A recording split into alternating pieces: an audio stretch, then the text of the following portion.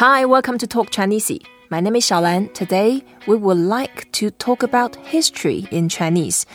We have an historian, Jonathan Dugdale. Jonathan is a researcher at University of Birmingham. Hi, Jonathan, 你好.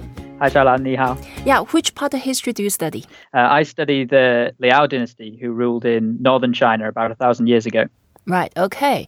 Things about history. We need to learn how to say history in Chinese first. We say 历史. 历史. 历史. 历史.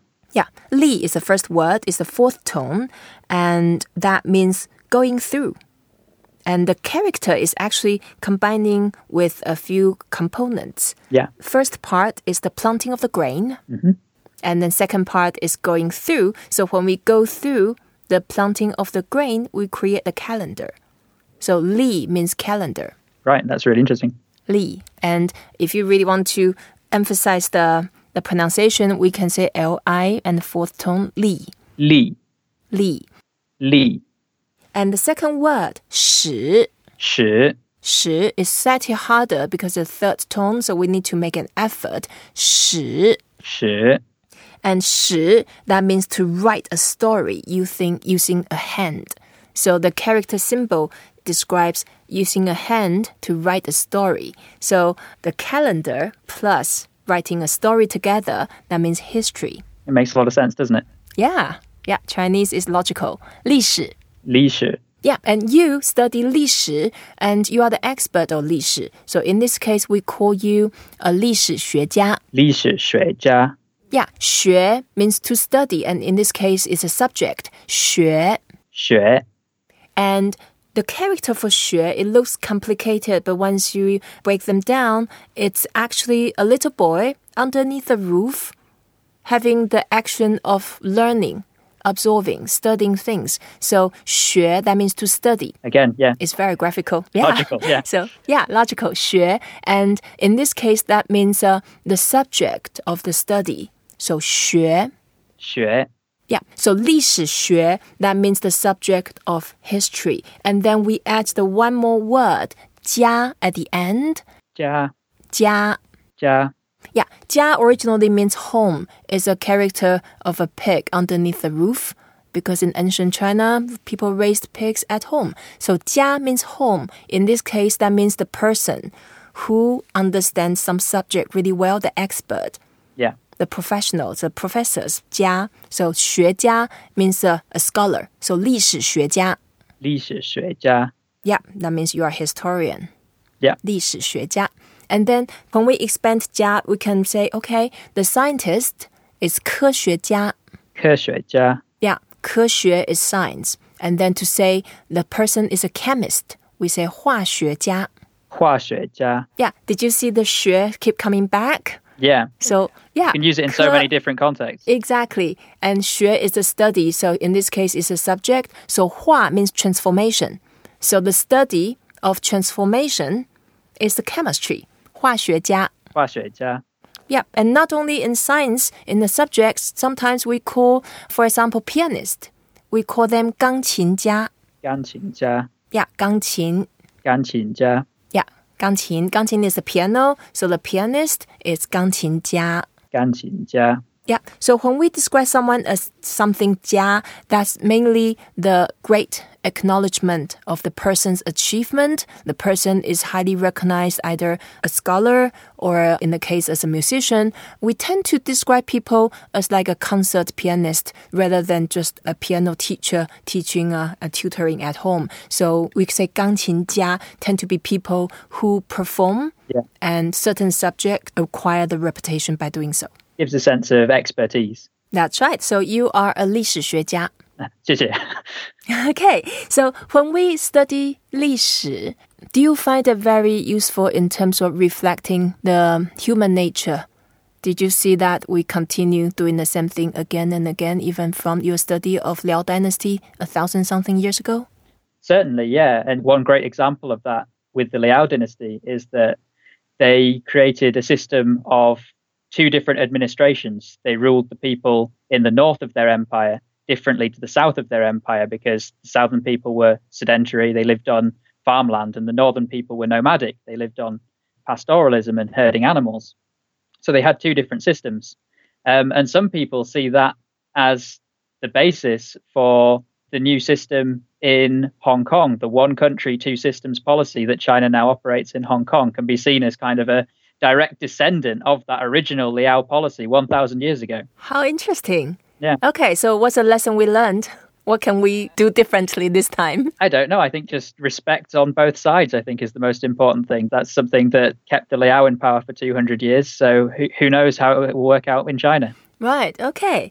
In your study of Liao dynasty, you emphasize quite heavily on their influence by Buddhism. That's correct, yeah. They were a major player across East Asia, linking not just with China, but they also had Buddhist links with Korea and Japan.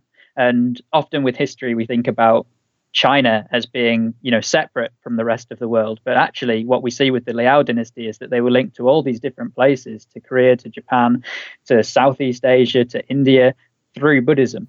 Right. Yeah, sure. Of course, Buddhism started in India, and then now it's one of the major religions across Asia, in different countries and with different branches. Yeah. Okay. And then the way to say Buddhism, we say 佛教. 佛教. Yeah, 佛教. 佛教.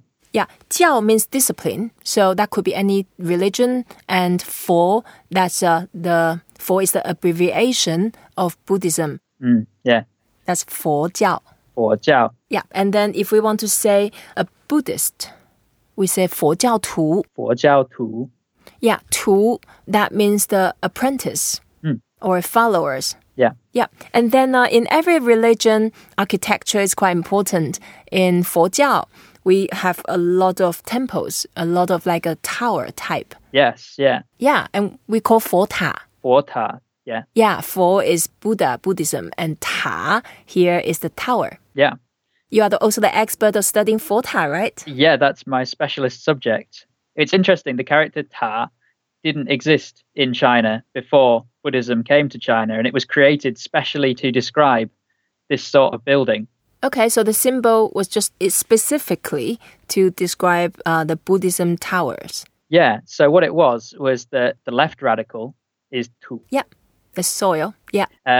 And the right-hand radical, it's actually changed. The modern character is different to how it looked originally. Mm-hmm. But the right-hand side was originally a phonetic representation of the word for Buddha. Yep. So what it means is that the Buddha under the ground, because pagodas were originally designed to be built over the site of buried Buddhist relics, so like remains of the Buddha or of important monks, and the pagoda is built to mark the site of this burial. Right. And then is there any specific requirement to construct a 佛塔? Yeah, so originally they were created only if you had an actual relic of the Buddha himself, Siddhartha Gautama. If you had a part of his body, could you create a pagoda? But over time, obviously, he was only one person and he lived 2,600 years ago. There's not enough parts of him to go around.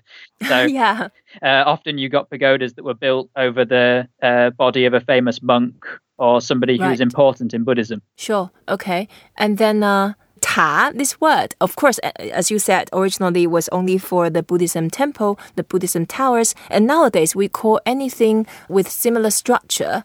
For example, the Eiffel Tower, they actually is 铁塔. 铁 means iron. Yeah.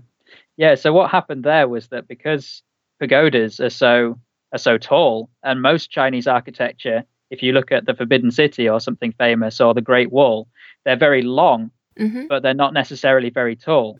So because pagodas were the only really tall thing in the landscape, right, it became synonymous with all sorts of towers. And then when China came into contact with other cultures and they saw towers, the most logical character to use was Ta.